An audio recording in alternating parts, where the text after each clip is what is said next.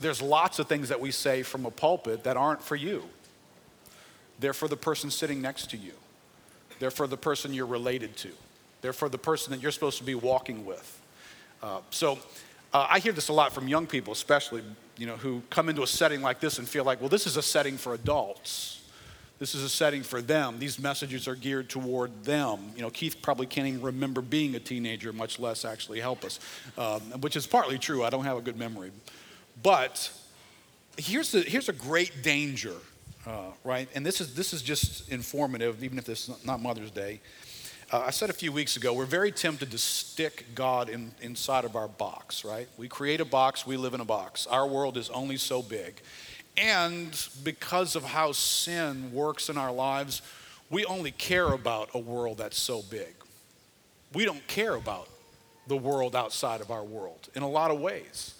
And so when we start listening for life inside of our box, then we've got to hear messages that come to us today for today's issues and today's problems and challenges in my life right now. But what if God's speaking to a community? Because most of what we read in the Bible is not a personal message directed to individuals. They're messages preached to communities of people. So what if what God wants to teach us to do is to listen through a variety of ways to listen, right? What if part of what you're going to hear today, what if you're a young person here and you're not a mother, but time's going to pass pretty quickly and you're going to be a mother in 3 years, in 5 years, and that'll go by pretty quick. And what you hear today is intended by God to help you in another setting, just not today, right? Don't buy into this culture's ideas that the only thing that matters in your life is right now in the immediacy. That's such a lie. Right? Life moves too quickly. But even if you're not going to be a mother ever, God wants you to be able to hear things because you're walking with mothers. You're going to have a friend who's a mother. You have a mother. You are related in some way. You've got a sister. Somebody that you're relating to is a mother. And how are you walking with that person? How do you encourage them? How do you support them in what God's called them to be and to do? If you don't really understand what their life is like, if you don't understand some of the challenges of being a mother. So please don't develop the habit of sitting in this room and looking at a topic or a passage and saying, let's see, is this about me today? In some way, it's always about you because there's people in your life that it's about. And if for nothing else, how can I walk with those who are walking through this today? So it's a message for mothers, but it's really a message for all of us. Look at this passage here. I started your outline with. It's probably, I may be the first in the history of the world to have started a Mother's Day message from Daniel chapter 11. We'll eventually get into Exodus chapter 2. But this is a great passage. It shows up in motivational moments if you're looking for a motivational speaker. Daniel 11 verse 32 says, "The people who do know their God shall be strong and do exploits." Right? That's a great passage. It's a great passage. It's a great principle, right? Because it links something together for our lives. It links the idea that what you know, and as we know as Christians, more importantly, who you know, is very much related to what you attempt to do in life. The life you try to live, the actions that you take, the moment that you bump into, that's too hard, or I don't know if I should even try that. What you know, who you know, is the most important thing in that moment. What am I going to do in this moment that's going to land in the category of exploits? And what you know of God, and ladies, what you know of God is going to be pretty important in terms of what you attempt to do with your lives. Now, the word exploits there, I think it's commonly used for, soldiers who came back from war, and there were exploits, and this guy received medals, and he put his life on the line, and there was risk involved, and he stepped out in this challenging moment. Today we don't have soldiers that get featured as much as we do athletes. Athletes, if you can do a certain thing with a ball, you qualify for exploits. And so that gets featured in the news each evening, the highlights of exploits that took place. But, in this passage, interestingly for Daniel,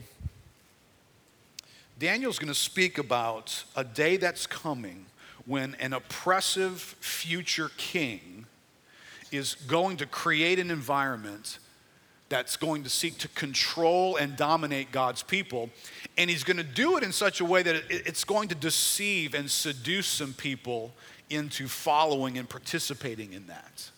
And Daniel says, but in that day, the people who do know their God, they're going to be strong and do exploits in that day.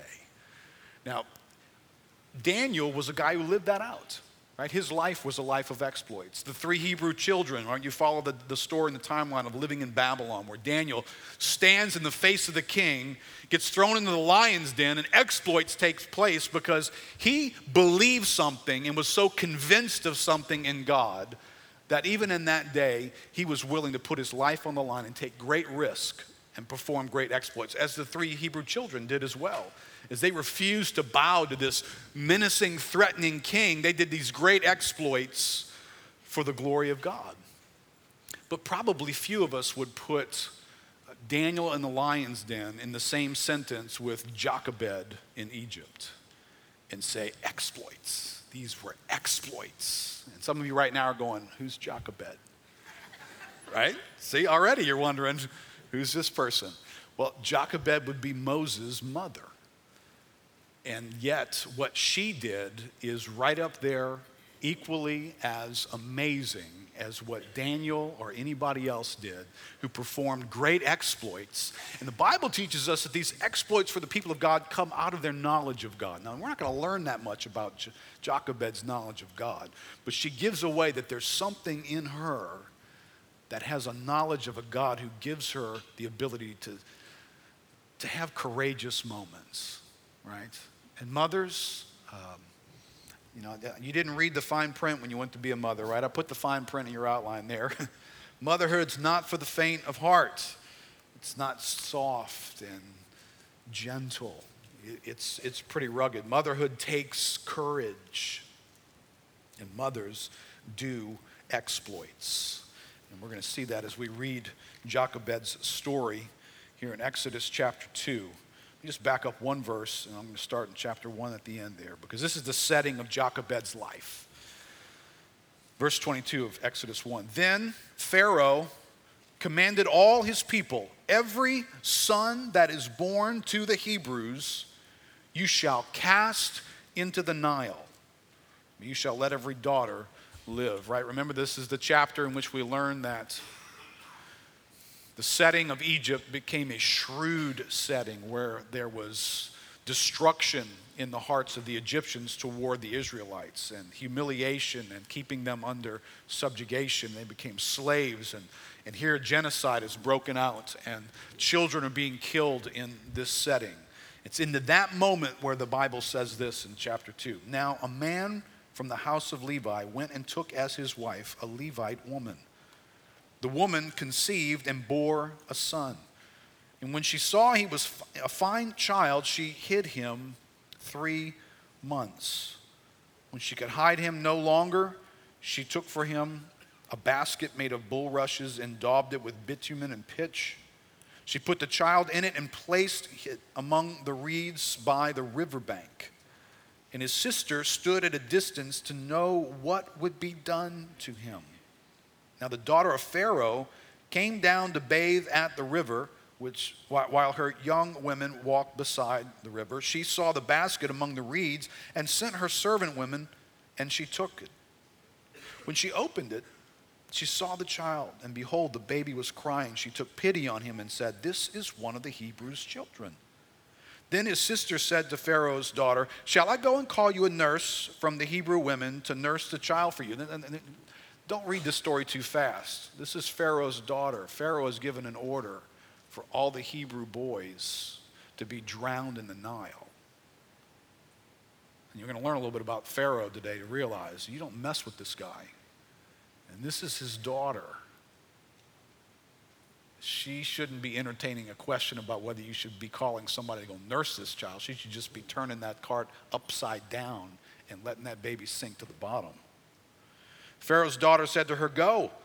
So the girl went and called the child's mother. Pharaoh's daughter said to her, "Take this child away and nurse him for me, and I will give you your wages." So the woman took the child and nursed him. When the child grew up, she brought him to Pharaoh's daughter, and he became her son. She named him Moses because she said, "I drew him out of the water." Well, Lord, thank you again for words, as we have recalled, that have been given to us as examples and written down for our instruction. So, Lord, of all the people that we could learn from, you have chosen a woman named Jochebed. Teach us some things about you, about walking with you, about our lives, Lord, that we need this morning. So, Lord, open our hearts and our ears to hear you. In Jesus' name, amen. Well, in this moment, Jochebed is making a decision to defy the orders of Pharaoh. Pharaoh has decreed in the land that any male child born is to be killed. And so this intimidating, controlling, most powerful individual in the world has decreed something that, if you don't follow his instructions, are going to put your own life in jeopardy. Going to put those who you love in jeopardy. Right? So the actions are obvious here. What may not be obvious to us is, what is it like to live under the decree of Pharaoh? Because quite honestly, you and I have no idea what that is. Right? We're Americans. We don't know what it's like to live in this sort of a governmental setting with this kind of oppression. Charles Spurgeon, writing in the 19th century, had this to say to 19th century British folks, and we could extrapolate some thoughts as well. He says, "The king's commandment made all Egypt tremble. The Israelites in Egypt had no doubt caught very much the spirit of the Egyptians, and the spirit of the Egyptians was the exact opposite of the spirit of a true-born Englishman, as well as an American. You and I rejoice that we are free. We are in the habit of discussing laws and criticizing statutes, and if there were an unjust edict passed, we should not scruple for a single moment to break it. We should even feel a pleasure in putting our foot through an unrighteous act of Parliament, for we have been trained for centuries in the habits and ways of liberty, and think and speak for ourselves. But it has never been so in Egypt. Especially, was it not so in those days? Then they might well swear by the life of Pharaoh, for they all lived by the permission of Pharaoh. They belonged to him, their lands and everything. Hence, it must have taken a good deal for these two, son and daughter of Levi, to feel that they could go against the king's commandment. And in this moment, a decision is being made that is a scary decision to make. You're going to defy the king. You're going to put your life on the line. This mother, who all of us would say, well, isn't that the instinctive response of mothers? Well, this mother's got two other children. This mother has a husband. This mother is in the throes of weighing out, we could all die from this decision, not just this one baby. This is not as easy as it might look. And then what was the daily life like? Excuse me. What were the everyday fears? And Mr. Spurgeon really brings this to life in a helpful way. He says, the mother of Moses had to hide her child. I have no doubt if she were here and if her husband were here, they would have a long story to tell of the things that happened. How often their hearts were in their mouths. How frequently poor Amram was in cold sweat because one of his companions with whom he worked talked of going home with him. How that prying neighbor of theirs who always wanted to put her finger in everybody's dish tried to find out what there was that made Mrs. Jochebed keep at home so much. How they were afraid even of their own little children, lest they might in their play talk of their little brother. What fear was upon the whole family, lest discovery should lead to destruction. We may guess from their hiding the babe. And so this is an amazing and courageous act of faith on the part of this mother and father. And they didn't have the benefit that you and I have. When we interact with their story, we get to cheat. We have Bible headings in our Bible, don't we? You can just skim ahead and know how the story turns out. You know where you are. Matter of fact, you've already read this story or heard about this story growing up. So as you read through it, you don't tremble too much because you know how the story ends. And how many of us recognize that's not how Jochebed lived this moment? Right? Jochebed, right, remember that at some point her relatives came into Egypt and it was a good setting. They lived in Goshen. There was well provided for. And then that turned into enslavement and affliction. And by the time we get to this part of the story, Jochebed is in like year 350 of enslavement and affliction. And all her eyes have been trained to see her whole life is a life of slavery, a life of difficulty, another day just like all the other days that I have seen. And today, we are bringing a child into this world. Yeah, and it's tempting, isn't it? Isn't that sort of the way in which you and I live our lives? Our eyes get filled with the daily routines, the doldrums, the familiar places, the things in life that are broken. I'm always amazed that I catch myself as I pray nightly and get before God that my mind goes to brokenness faster than it goes to greatness of God. It just does. I get in my prayer closet and the first things out of my mouth are all the broken things that I looked at today. Meetings I had, situations I heard about, anything that comes about, that's broken, that's broken. I want to run before God with this. God, here's another. Can you fix this? Can you work on this? This was heartbreaking to hear about. God, broken. That's what our eyes quickly see. But when you make decisions like this, when Jochebed makes decisions like this, she gives away the fact that she sees something else. She doesn't just see the familiar, broken down routines. Ladies, mothers, you live in a very visual, loud environment. And you're raising children in a broken world. You're raising broken children in a broken world. When you get to the end of your day, your mind is racing with how much stuff is broken, isn't it? How broken you feel to be able to adequately fix the things that are in your children's lives at whatever ages that they are. Little children, we want to fix this, and as they get to be younger people, and then they get to be young adults, and then they have their own families, and they're still, your tendency is to look and see what's broken and how it's affecting them, and how can I rescue them, and how can I fix that in their lives, and you just see brokenness.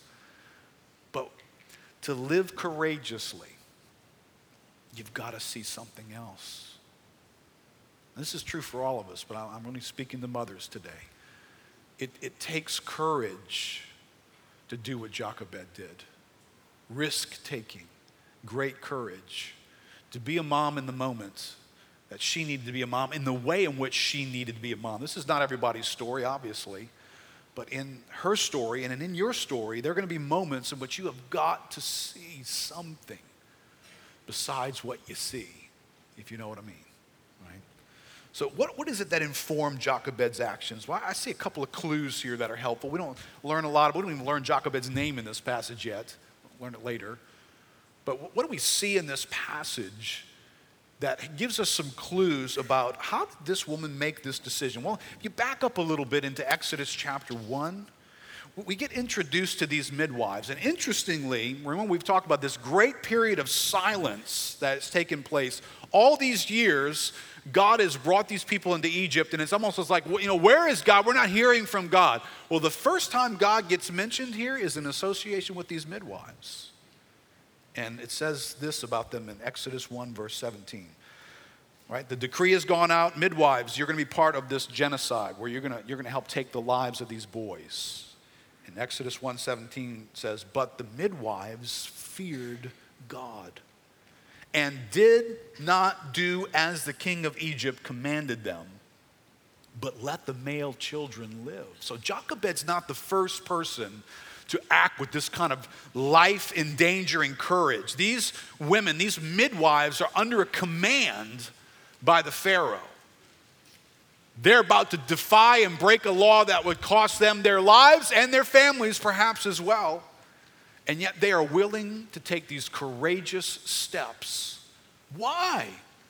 Well, there's these two little words here that would be very helpful for us. They feared God. Now, I don't know where you go with those words. I don't get this impression. I don't get it in Scripture. But those fearing God.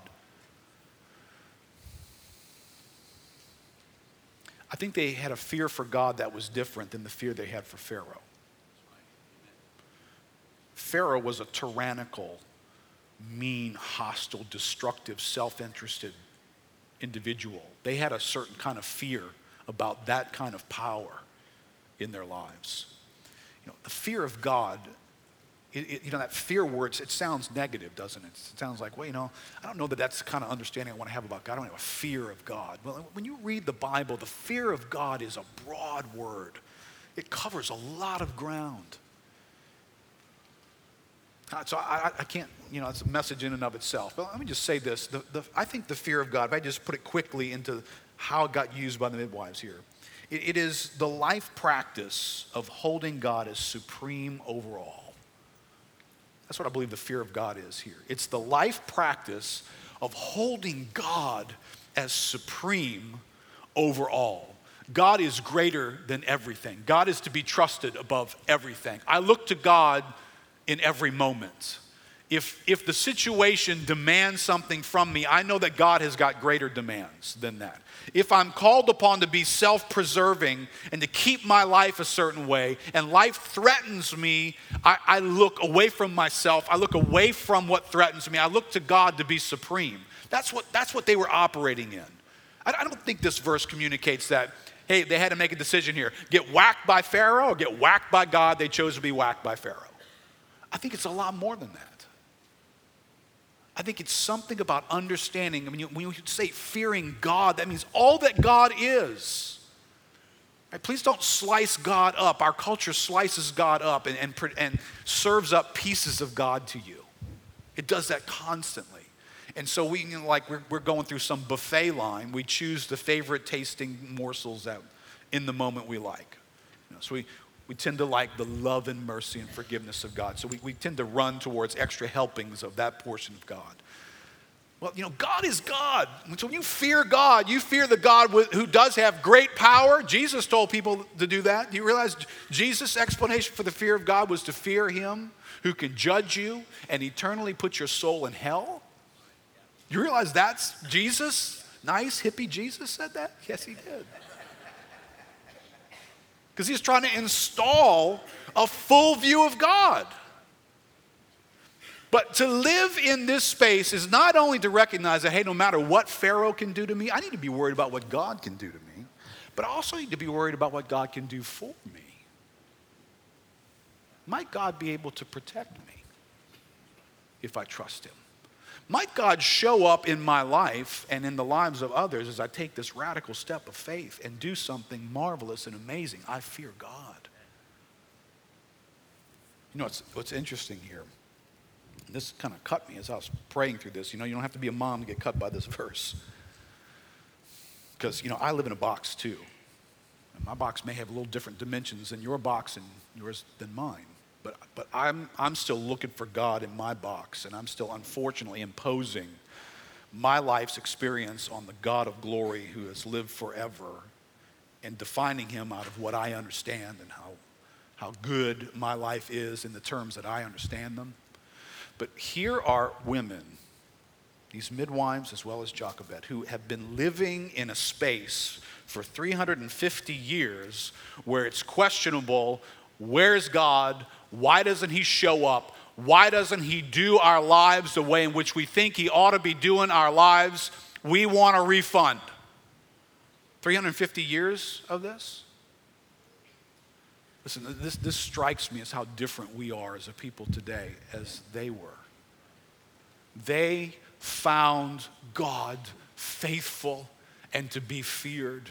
and honored as supreme. In this moment, I've got to make a decision. I've got to either take action to preserve my life, or I've got to trust this God in an amazing way. Well, this God hadn't shown up. It's 350 years. Where the heck has he been? He's forgotten about us. I don't even know if I even believe in God anymore. Right? Do you hear these words come out of your mouth? Do you hear how easily they come out of your mouth? This is 350 years later, and these women still fear God. I'm sorry, I was not insulted. I was embarrassed by that when I read it, personally. Because I complain way too much, and I haven't done anything for 350 years. I haven't been a part of anything. My life is unbelievably blessed. I'm a well-to-do American. Life's been pretty sweet for most every one of us. But if God doesn't show up in a few minutes here, he's in trouble with me. You don't want to meet me out back. Really. And look how God is honored here. Listen, life is not going to always go your way. And things that you have longed for and waited for may be delayed even longer, or you may never have, period. I'm sorry. I'm thinking Joel Osteen is never going to invite me to speak in his church. I mean, that just doesn't feel good, does it? But what if good exists in the realm that God creates, and God's got a better word than good, by the way. He's got a word called glorious. And so what if there are these glorious things that God does in moments that don't feel really, really good to us, and yet he chooses to do these glorious things in our lives? And these women see God that way, in such a way that they fear God. Things don't have to go my way in the next few minutes or in the next year. How many guys got big plans in the next 5 years that you're really hoping God's going to come through on? Right? So what are you going to do when you're in year 350 and it hasn't happened? Keith, you're so negative. I'm just telling you what the Bible says, all right? This is the reality. You can pull something else out of this passage if you'd like, but this is 350 years of affliction and women who still fear God. And if you're raised on, here, how about another spoonful of sugar? It's been 2 weeks, want more sugar? You know, if that's what you've been raised on, what are you going to do when life's not sweet, but it's glorious? It takes courage to live that life, doesn't it? And that's life. All right, here's our second clue. You have these midwives. And let me just say this just as a highlight. These were midwives, and Jochebed is a mom about to give birth to a child. The Bible doesn't help us understand what was the source of this faith and this fear that she had of God that got down inside her. Well, it kind of doesn't really tell us. You know, she had outstanding relatives and parents who just instilled and presented to her the God of Abraham, Isaac, and Jacob, that she held on to what she learned and understood. I don't know, but I see in these midwives, these midwives would have been a good model. Titus 2 older women. These were women who were helping younger women to go through childbirth. Probably with them during the pregnancy time, especially spending time with them as they got closer to the end of their pregnancy time. And the influence of these midwives, the first people to appear who feared God in the book of Exodus and who received God's appraisal, were these midwives. And they have influenced this young woman, Jochebed, to do one of the most amazing things for which you and I are still grateful today. Don't underestimate. Older women and younger women, do not underestimate how God imparts faith in your lives. Make use of those who have a view of God, who have gone before you, who have lived in the trenches, who have shed their tears, who have figured out that life doesn't always go your way, and yet have emerged with a fear of God in their lives. And they have that to share with you. Listen, I know, and this is culturally not the way we do it today. Culturally, we just want to be with people who are traveling at the same speed on the same road in the same part of the highway that we are. Those people that are way ahead of us and who have too much gray in their head, they're so out of touch. They use the wrong phrases. They don't understand life today. Well, that was true for this time too. But they had something to say that might put in you the very fear of God, that you're going to need to be a courageous mother. And they had that available to them. Here's the other element I see in this story. And this is the book of Hebrews picking up this story. Hebrews 11, verse 23, it says, by faith, Moses, when he was born, was hidden for 3 months by his parents because they saw he was a beautiful child, and they were not afraid of the king's edict. So here's an interesting thing. Here we have parents who are not afraid, parents who have courage in them to make a decision in this moment. Courageous decision making is in Jochebed's heart on this day, but it says it got there, interestingly, by faith. So faith and courage get intermingled in this passage. I think the fear of God is very much a faith element. So in this passage, we learn something about Jochebed. She's a woman with a fear of God, and faith from this passage tells us that fear of God caused her fear. Now listen, we just read from Mr. Spurgeon. It's not as though she just walked around saying, hey, we got this, no big deal. We're just going to keep the baby, and it's not going to be a problem. Listen, she watched her next door neighbor's baby die. This is reality around her. So there was no sense of, when you read this, they were not afraid of the king's edict. That cannot be read like, it was no big deal. The king made this decision. No, that's not what was here. They just had a faith that made that not the determining factor in their decision. We fear God more than we fear the king's edict. And we trust in him. John Piper says, how does faith produce that kind of courage and love? The definition from Hebrews 11:1 gives the answer. Faith is the assurance of things hoped for. Faith frees us for this kind of radical courage and risk-taking love, because it is the assurance that what God promises to those who die in the path of love is better than what the world promises those who shun risk and save themselves. More simply, faith in God's promises frees us from the fear of death and makes us brave in the risks of love. Boy, that's a Mother's Day word.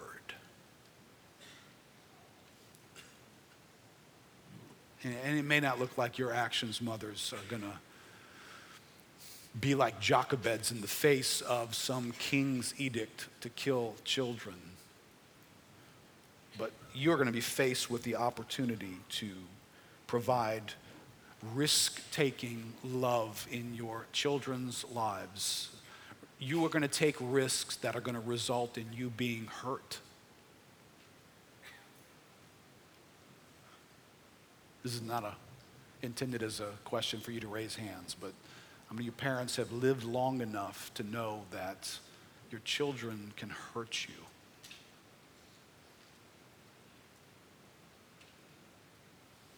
That wasn't in the fine print, was it? The fine print, they were cute and cuddly and smelled like babies. Fangs and claws were not in the fine print. You can get hurt in this. You can get hurt bad in this, mothers. And you're going to be called in that moment to risk taking love in their lives. You're going to be called to love the ones who you're pretty sure that even though you're going to lay your life down one more time and love in this moment, they are going to hurt you again. That's the risk. And that was Jochebed, and the midwives were willing to take that kind of risk, right? Better to die glorifying God than to have the life offered by this world. They would have rather died glorifying the God whom they trusted than to receive the benefits that were offered to them by the world. And mothers, you're going to face those moments as a mother. where you're going to take risky, courageous love into being a mom. And, you know, I won't get ahead of myself here. Not every story ends like Jochebed's. Thank God for the Jochebed stories, but not every one of them ends that way. One more thought from Mr. Piper. He says, as we look at 4 more instances of what faith produces, keep in mind the definition from Hebrews 11:1. Now, faith is the assurance of things hoped for, the conviction of things not seen. I love that, conviction, not just the idea that maybe something's there. The conviction of being convinced of things that are not seen. So each of the 4 acts in this text is produced by faith. That is, by the assurance of something hoped for, namely, God's promise to be all that the believer needs. That's the promise of God. So watch for that.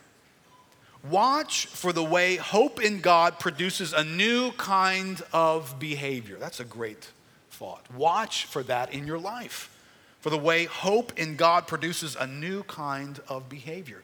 And finally, notice as we read that in these 4 moments of Moses' life, the stress is tremendous, right? This first moment, the stress on these parents is tremendous. Each of them is a life and death situation that would cause you to be knotted up inside and scarcely able to sleep at night. Right? This reads easier than it lives. But there are going to be moments in that stress where your answer to that threat, that menacing situation, is the conviction about something that can't be seen. That's what these women had. That's what Jochebed had.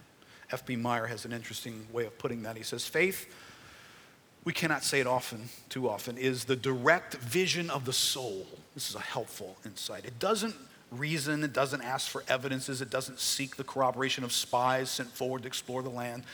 It is to the spiritual world what the 5 senses are to things around us. It is even more than this. It is our power of deriving the help of the unseen to carry out and complete the work of our life. Right? You know, if you will, right? You have 5 senses with which you survey your environment and you take in what's going on and you assess the moment. Right? What you can smells like smoke, right? Your mind begins to think, is that outside? Is that in the house? Right? You're gathering data through your senses. And you are in touch with your environment through what you can touch and smell and see and hear. But God has made you to have a sense that is outside of those senses. It's this sense of faith. It's this inner eye, this faith eye or this faith ear that hears things that with this ears you can't hear. Sees things that with this eye you cannot see. And in these moments, faith has got to inform what's really going on in this environment, Jochebed. What kind of decision do you make? Well, she saw something in faith in this moment, and that's what guided her. Question for us, are you depending on the help of the unseen to live your life? Are you depending on the help of the unseen to live your life? That's a good question for all of us, right? This is not a mother's only question. There are unseen things. Are you depending upon them, or do you just look with your senses, with your eyes and ears, survey the world that you're living in, make a decision? Do I have the resources? Can I do that? Am I strong enough? Do I have enough money? Do I have enough time? Nope, not going to do it then. Or does faith see something and I begin to depend upon that to live in this world? Listen, mothers, your faith has got to see something, because you are called on to make courageous decisions, and those decisions need to be faith-informed, courageous decisions about how you live your life. So let me pick these thoughts up from Exodus and set them down in your world a little bit here and talk about some of your courageous decisions. How about the courage to have children in uncertain times? These were uncertain times. They're killing babies. Amram, they're killing babies. Listen, don't think that birth control was impossible back then. We learn in Genesis, birth control is possible. People controlled birth.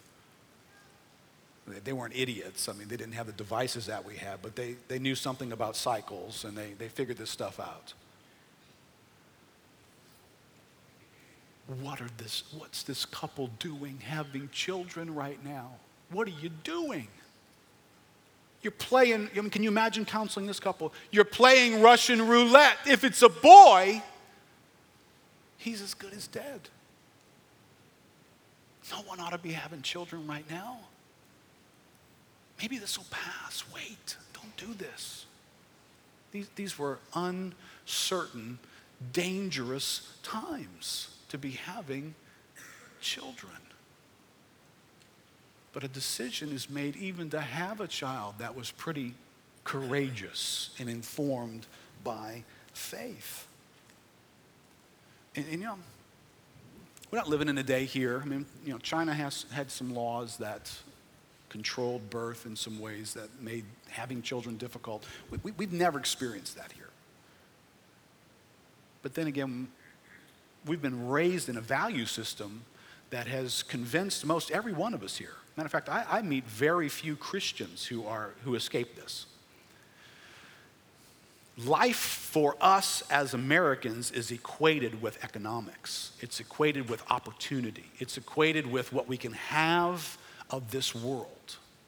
And so if there's not good economic opportunities, if there's not good ability to provide material things and college educations and these kind of things, many parents today make a decision to step back from having children based on that. I don't know, right now I'm sounding like, well, Keith, you are from this planet, aren't you? Not concerned about any of those things? No, I'm very concerned about those things. But what happened? Because remember, that, by the way, doesn't play all over the world. It plays in American-type countries where there's an obnoxious ability to attain wealth. It doesn't play in most parts of the world. What happened to the thought that we bring children into this world to give them life and to give them God? And everything else is dessert. It's lagniappe. It's an extra. See, we're upside down, though, right? We're trying to figure out how to give them everything else, and we don't know that we can give them everything else, so it's making a decision for us about whether or not we would even have children. It takes some courage to have children in uncertain times. It takes courage to trust God with your children in wise and in radical ways. Wise ways and radical ways go on display here, right? These guys have the faith to have a child, and they did not fear the king's edict. So they had something that made them say, we're going to have a child, and we're good to have a child, and we've got faith to do this. But what's interesting, they had faith to do it, but they still hid the child. Which, by the way, isn't that what Hebrews describes this as? Not a negative thing, right? Well, if you really had faith, Moses, Amram and Jochebed, you'd put that baby in a stroller and just go around town. Look at my baby boy, Pharaoh. Drive right in front of his house. You got faith, right? Isn't that how faith's supposed to act? Just audacious and obnoxious like it's an American televangelist. Isn't that the way it's supposed to sound? I mean, what did these guys not know? Well, the Bible says by faith. By faith. Moses, when he was born, was hidden for 3 months. They hid him by faith. What? You hid him, but you had faith? Well, yeah, because, it's going to take like the 20th century to install the moron version of faith, where you just test God. You got this much knowledge about everything in the universe and about that much about God, but you read a book on faith. And so it's okay to just claim something enormous. Spaceships, are going to come. I just believe it. I just believe it. I just got a word from God, we're going to have a baby. Well, they by faith, because the Bible tells us it was by faith, they hid the baby. So this informs a little bit about, when you go to do your parenting and you face those moments where there's some human responsibility component in this thing and there's some divine activity mixed in this thing, you're trying to figure out how to manage this, right? And there's some medicine available and you're trying to figure out, if I had faith, I wouldn't give my child this medicine, right? And we've heard tragic stories about this, haven't we? Hey, why don't you err on the side of how well you really know things? I mean, people who make some of these decisions and they have poor knowledge of the whole Bible and they got one category where they've spent much time studying and they're about to put their child's life on the line to decide whether God would be pleased with a faith that doesn't give medicine or does give medicine. They hid the child. They gave Moses the medicine, if you will. And they trusted that God was in this, and there was an element of wisdom in their faith. And so wisdom's a good word too, right? Faith's a good word, wisdom's a good word. Let's have both. Now, what they did after that, I can't help you with. They stuck the baby in a little tiny wicker boat and pushed him out to sea. That's pretty radical, right? I don't care how you slice that one. That one means, okay, sometimes parents, we just do some stuff that's radical in terms of how we care for the needs of our children. This was radical. 3 months are up. That was God's agenda for that moment. Now it's put this baby in a basket. I mean, listen, I'm pretty simple. I'm thinking the basket's going to flip over. I mean, I'm not a boat builder. Just made a basket. Baby moves, baby goes under. This is not a happy moment for me as a parent, right? There are crocodiles in the Nile. I just don't know if you knew that. It's not in the story here, but,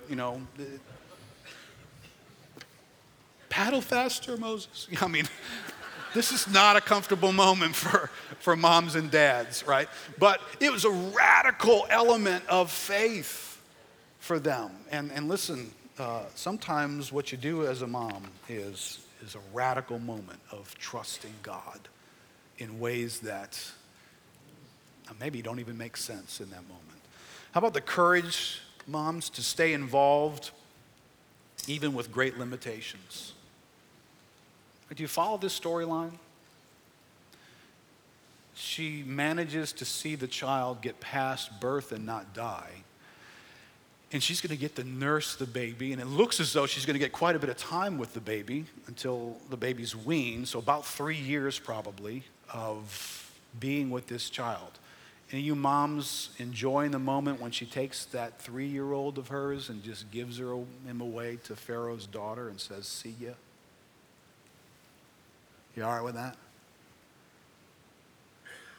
That's in Jochebed's story. What kind of faith and courage did that take? Well, in our day, it's the same kind of faith and courage that you single mothers have. When you feel as though what you have for your kids lacks, it's not enough. You work 2 jobs, and you're not there for them enough. And you don't have the right thing to say for them in every moment because it's not 2 voices speaking to them, it's just yours. And you're most in touch with the little piece of life that your kids get is sprinkled with impatience and frustration and difficulty. And you walk with courageous faith to be the mom in that environment. Limited, but by faith you do it. The mothers who are here who have given your children up for adoption, you went through the emotional challenges of giving birth to a child, of carrying that child, of experiencing that life inside your womb, giving birth to that child. This, just amazing. Any of you who have been in the delivery room when your children have been born, it is an overload of emotions. And you went through that. You lived a piece of life with that child, and then you gave that child to someone else. Courageous faith, because you had other options you could have chosen. And you chose to go through the birth and in some ways have your heart pulled out of you as you gave that child to someone else, knowing in your mind that baby of mine is doing life somewhere and I'm not a part of it. Listen, that's in the Jochebed story here, right? Mothers who had courageous faith. How about this courage? The courage to embrace motherhood that has the potential for future triumph as well as future tragedy. Right now, I'd be doing justice to the Jochebed story if I just stayed in the Jochebed story. But if you're like me, I'm an analyzer, and so whatever you tell me, I try to find the other information that goes with it, which can be a little frustrating to have a conversation with me, I realize. My wife is laughing on the front row. So I'm thinking, hey, the Jochebed story, what a great mom story. But immediately my mind goes, well, let's visit some of the other moms in Scripture and see how their story went. Jochebed's story is a pretty triumphant story. One of the most significant human beings on the planet comes out of Jochebed's decisions to trust God and follow God in him. Moses, who will redefine not only the Israelites' lives, but those of us who followed in the faith of Abraham, Isaac, and Jacob. And even Western civilization is influenced by this man named Moses. So what a triumphant story here. But obviously it was a story that had a lot of tragic possibilities at any moment. You give birth to the child, Pharaoh finds out. Baby cried too loud. People heard. Baby's dead. Baby gets put in the Nile. Doesn't survive. Doesn't get picked up. Pharaoh's daughter of all people discovers the baby. Dumps the baby over immediately in obedience to her father. This could have been a pretty tragic story, right? And listen, would God have been on trial some way for us in that moment if this had turned difficult instead of turning great? Let's all be like Jochebeds. Okay, mothers. Eve was a mom too. Remember Eve's motherhood story? At some point, she can pull out family photographs. Cain and Abel were little boys. Eve's the mother of a murderer. Not just any kind of a murderer. Cain kills her other son. That's in the Bible too. That's a little more difficult of a story. Leah was Jacob's first wife. He had a few. She was the triumphant mother of 4 of the tribes of Israel. It's a pretty famous moment, right? 4 of the 12 tribes of Israel, you are the mother of the heads of these tribes. She was also the tragic mother of boys who sold their half-brother to Ishmaelite people who sold him into slavery in Egypt and then lied and covered it up. You moms have kids who lie and cover up things? Right? I mean, I know you're thinking about asking for a refund and thinking, oh, how did I get such liars? Leah asked the same question. Leah had a son who grew up to sleep with his father's concubine and bring humiliation and shame to the family. David had several wives, and most of what they would have had to share would have not ended in triumph as mothers. There was a lot of tragedy in their lives. Ahinoam, she was the tragic mother of Amnon, David's oldest son. Amnon would be overtaken by his lust and rape his half-sister Tamar. I don't think too many mothers would be excited about having a son who's a rapist. And then Amnon would be murdered by his half-brother Absalom. Nobody wants to experience the loss of their own child. Haggith was the mother of Adonijah, who would try to lead a revolt to overthrow his own father, and after another failed grab for the throne, would be murdered by his half-brother. Maacah was the tragic mother of Absalom, who killed his half-brother and raised an army to overthrow and kill his own father. When you read these stories, you forget these knuckleheads had a mother who sat with front row seats and watched this stuff unfold in their lives. Boy, and if you'd have thought anybody who would have escaped this, it would have been the wives of a man named David, leader extraordinaire, conqueror of kingdoms, follower of God, a man after God's own heart. If anybody could be a wife and mother in a good setting, wouldn't you think that'd be it? Those are his wives. And these are his children. So mothers, sometimes these stories in our children's lives, listen, this is the temptation, and you won't get this from some of the televangelists. The Jochebed story, I can pump you up with the Jochebed story today. But Jochebed's not the only mother. And it takes courage, faith-informed courage, to be one of the other mothers too. Not just the Jochebed mother whose son went on to be something incredible. But that's a helpful insight as well, though. You don't know who you're raising. It takes courageous faith to be in your children's lives, not knowing who will my children become. I kind of doubt Jochebed knew all that Moses would be. I tend to doubt it. Maybe she did. God could have revealed that to her somehow. But you have mothers in the scripture who were bringing children into this world without knowing all that God had for them.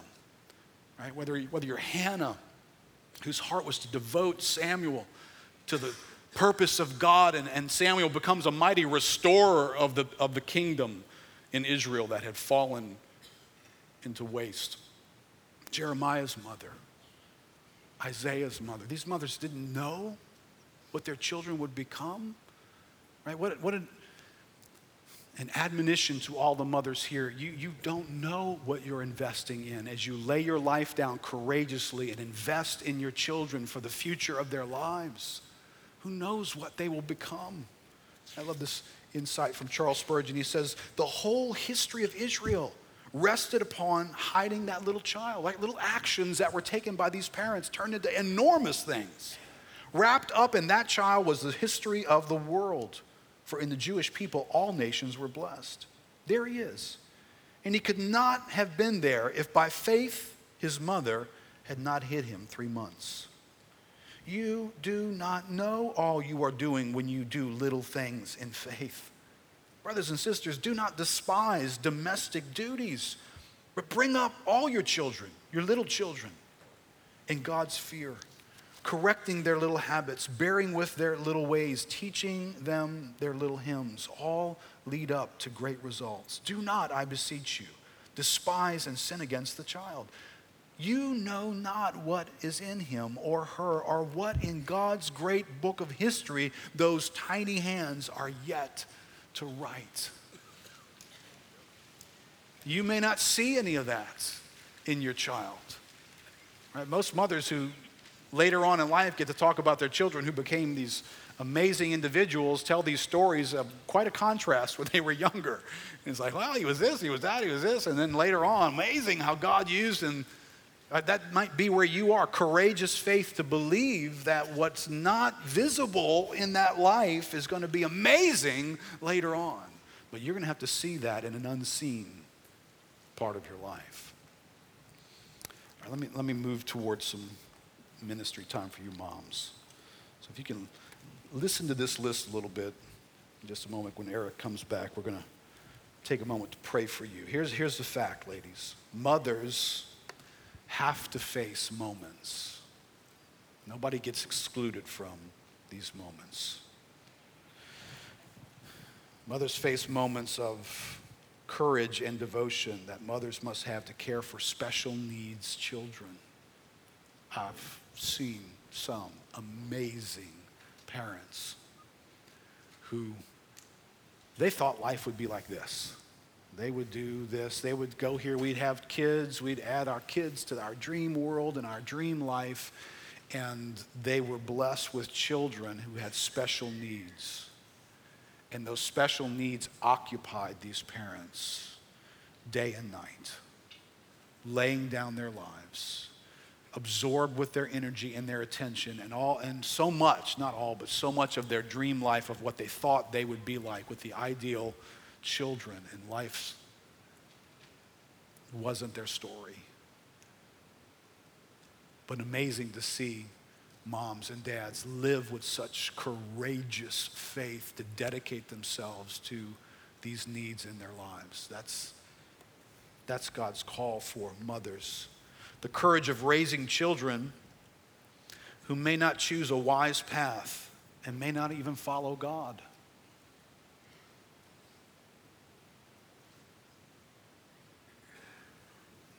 In the fallen world in which we live, in the examples provided for us by the perfect God of the universe, even that which he has created has fallen away from him. This is not the most pleasant thought for any parents, but when we create children, the thought that they would fall away from us, that happens. If it could happen to the perfect God who created people, it can happen to you.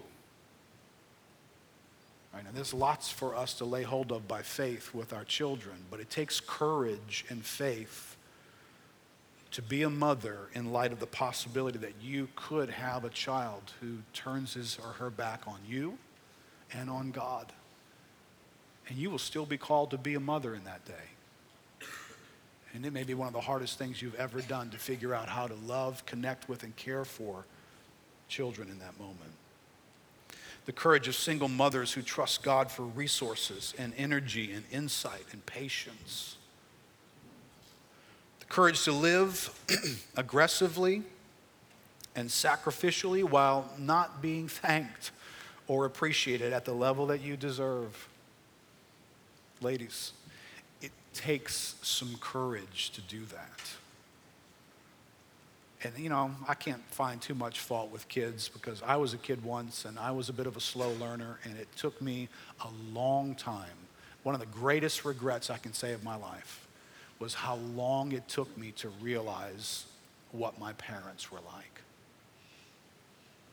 It took me way too long. I was stupid for way too long to not appreciate or understand their devotion, their sacrifice, their investment, their care. You know, you got to get pretty far into your own version of parenthood before that kicks in sometimes. But many of you will be raising kids who, if you're looking for them to provide that back to you, you may be looking and waiting for a while. But can God give you courage and faith to be who he's called you to be, even if you don't get that back for quite some time from kids? This last one's a little bit of a challenging element. Just in the story, I couldn't ignore it. The courage to trust that God is near when your children are near danger. Right? I'm a rescuer from danger. You don't go by the street. You don't even get close to the street. You don't even think about streets. Okay, kid? I just want my kids to be as safe as humanly possible. So the thought of my children ever being near danger, just my wires get crossed and it's just challenging for me. But you read this story is a weird story in this category, right? Peter Enns, the commentator, says this: God is in full control, both of Moses' birth and of the external circumstances that threaten to undo it. God does not remove Moses from the situation, nor does he strike down Pharaoh who dares to oppose him, both of which he certainly could have done. And that's probably how I would have been praying. This is my child, God. You've got to remove this threat from his life. And here's that thing that's coming against my child. God, you got to destroy it, whether it's a disease or a person or a circumstance. God, that's just got to come to an end. So God, I'm looking for a date and a timeline when that thing is out of the scene now. That's how I'd have been praying. That's what kind of stuff is in me. He says, instead, God places Moses in the same Nile that Pharaoh intends for the boy's harm.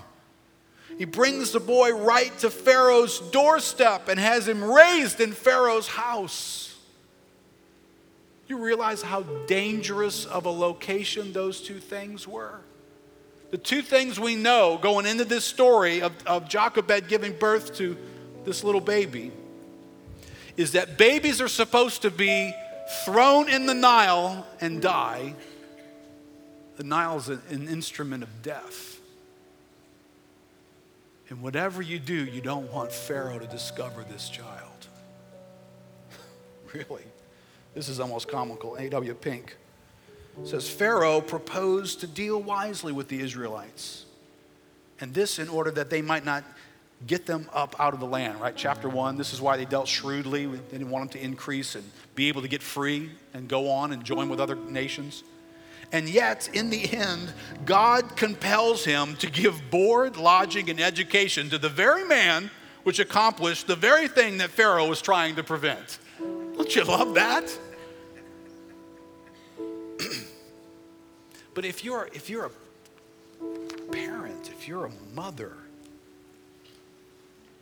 the Nile is where children are killed, and Pharaoh's the guy who's going to kill them. And my son is going into the Nile, and then he's going to take up housing in Pharaoh's household. Do you think she battled with the thought that at some point he's going to get discovered? They're going to discover he's a Hebrew boy.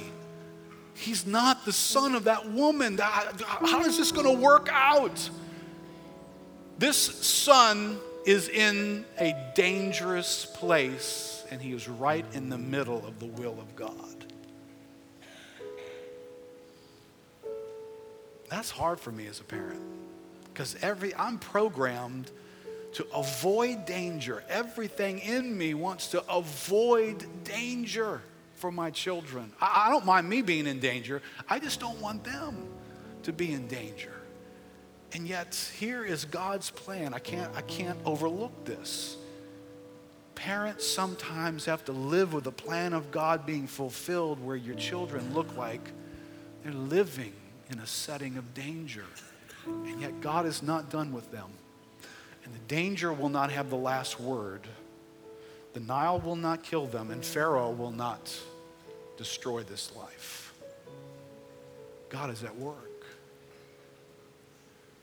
All right, ladies, this is the courageous faith that you are called to. Right? This is why I think it's absolutely appropriate to use Daniel's verse in your lives. The mothers who do know their God will be strong and do exploits. But where does that kind of faith come from? This is not a message where I'm trying to convince you, okay, ladies, let's suck it up. One more lap, one more year, one more lap, suck it up, let's go for it. Come on, you can do it. Look at what Jochebed did. I'd rather you see why Jochebed did it. People who fear God do exploits. Those who know their God do exploits. Where does this kind of courageous action comes from? It comes from knowing God. It comes from seeing God. Let us run with endurance the race that is set before us, looking to Jesus, the author and perfecter of our faith. Ladies, you are called to a courageous race. And your hope to have the faith to live with courage in that setting is found by you looking to Jesus. This Redeemer who came into this world to rescue you out of darkness and give you a revelation of him. A revelation bigger than this world, a revelation of restoration to God and his purposes, a revelation of God's forgiveness that wipes away your sins and no longer makes your sins the basis for your life. Wow, that's radical. So you could be a mom here this morning, and I think this is so easy for moms, to put yourself under the weight of condemnation, of failure. I could have done better. I should never have done that to my child. The season of life, the abortion, the decisions I made in the past. Listen, something louder than all of that has happened. It happened at the cross when Jesus Christ came with those very things in mind. And the Father put those things on him so that he could remove them from your lives. so that there would be no longer a barrier, nothing standing between you and God, so that this morning you couldn't be here as a mother, forgiven by God, and yet still be held by your past, unable to go forward. Every mother here who has put their hope in Christ, you get to go free now. You get to be a mother who's free from those things. What great news is in your life today. So can we do this for our mothers here today? As we read through these stories, Jochebed's and others, it's easy for us to be informed today. I don't care if you're 7 years old here sitting in the audience. Can you get your mind around this? It takes guts for your mother to be your mother. In a bunch of ways that maybe you weren't paying attention to till this morning. The person that you walk with, maybe you're not a mom, maybe you're a husband. It takes guts and courage for your wife to be a mother. It's risky. Tragedy is always within arm's reach.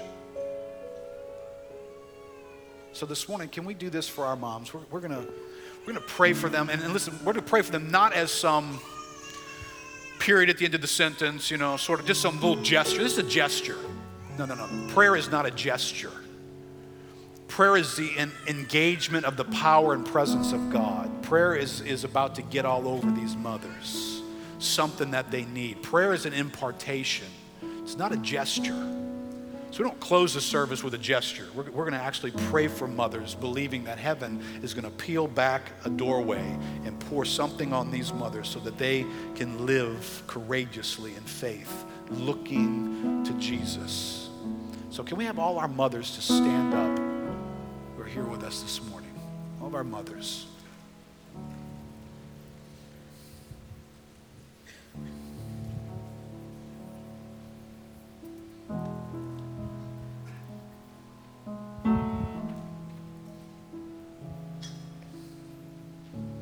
Wish I had one of those exploit videos.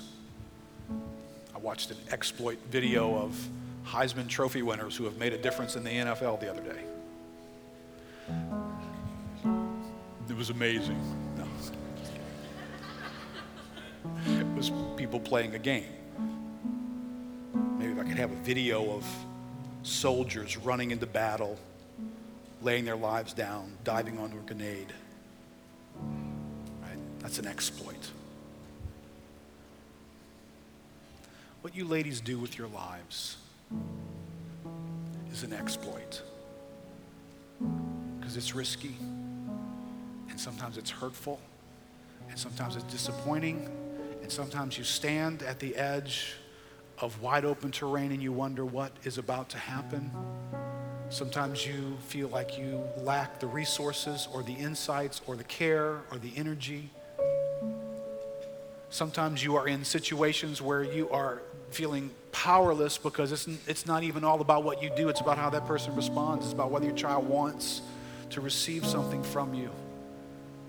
And so you feel powerless and you can't fix that. And when you stand in that moment, in the fearful presence of your Pharaoh has decreed something hostile towards your life, and you fear God, and you courageously stand and you say, it doesn't matter in this moment that my eye sees this and my ear hears that, and I can remember this because my faith sees something else, and I choose to live because of that faith in my life. Ladies, you do exploits in the lives of your children, in the future of lives. So it is our delight to pray for you and to be mindful of that for you. Whether we're mothers or not here today, these are heroic people standing near you. So can we do this? Can we gather around them, family members gather around them? If maybe there's some moms here who don't have family with them today, and we can make sure that someone here is gathered around each mom. So if you're here this morning and you don't have a mom that's here with you, and you see a mom standing by herself, can you go and just stand with her?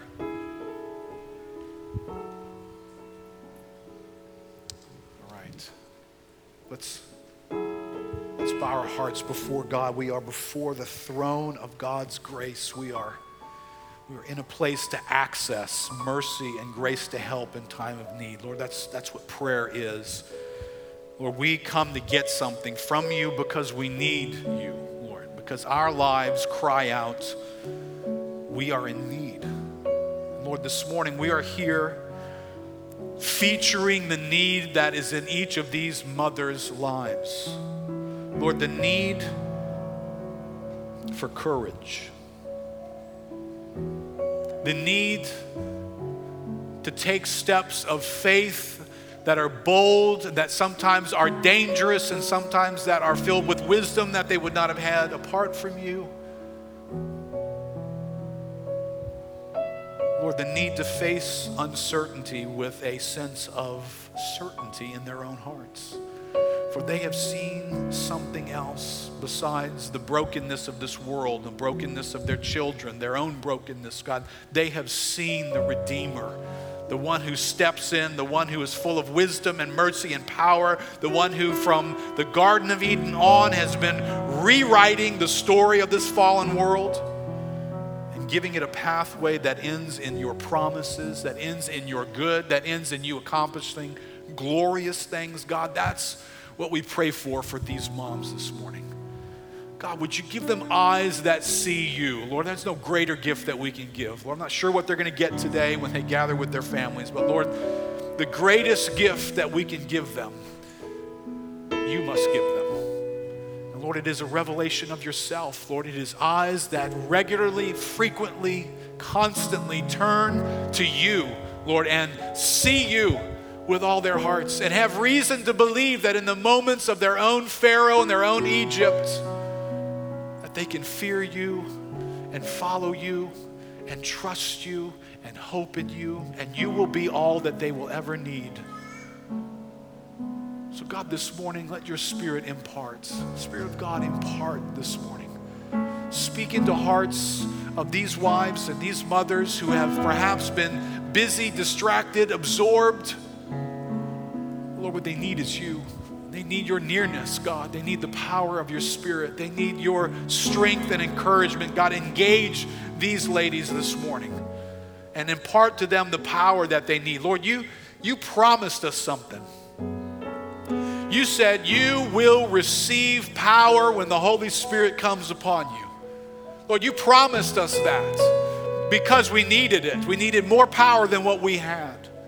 So God, this morning we ask for that power to reside on these ladies, that in their lives they would have supernatural ability, Spirit-given insight, power from you to be courageous mothers full of faith.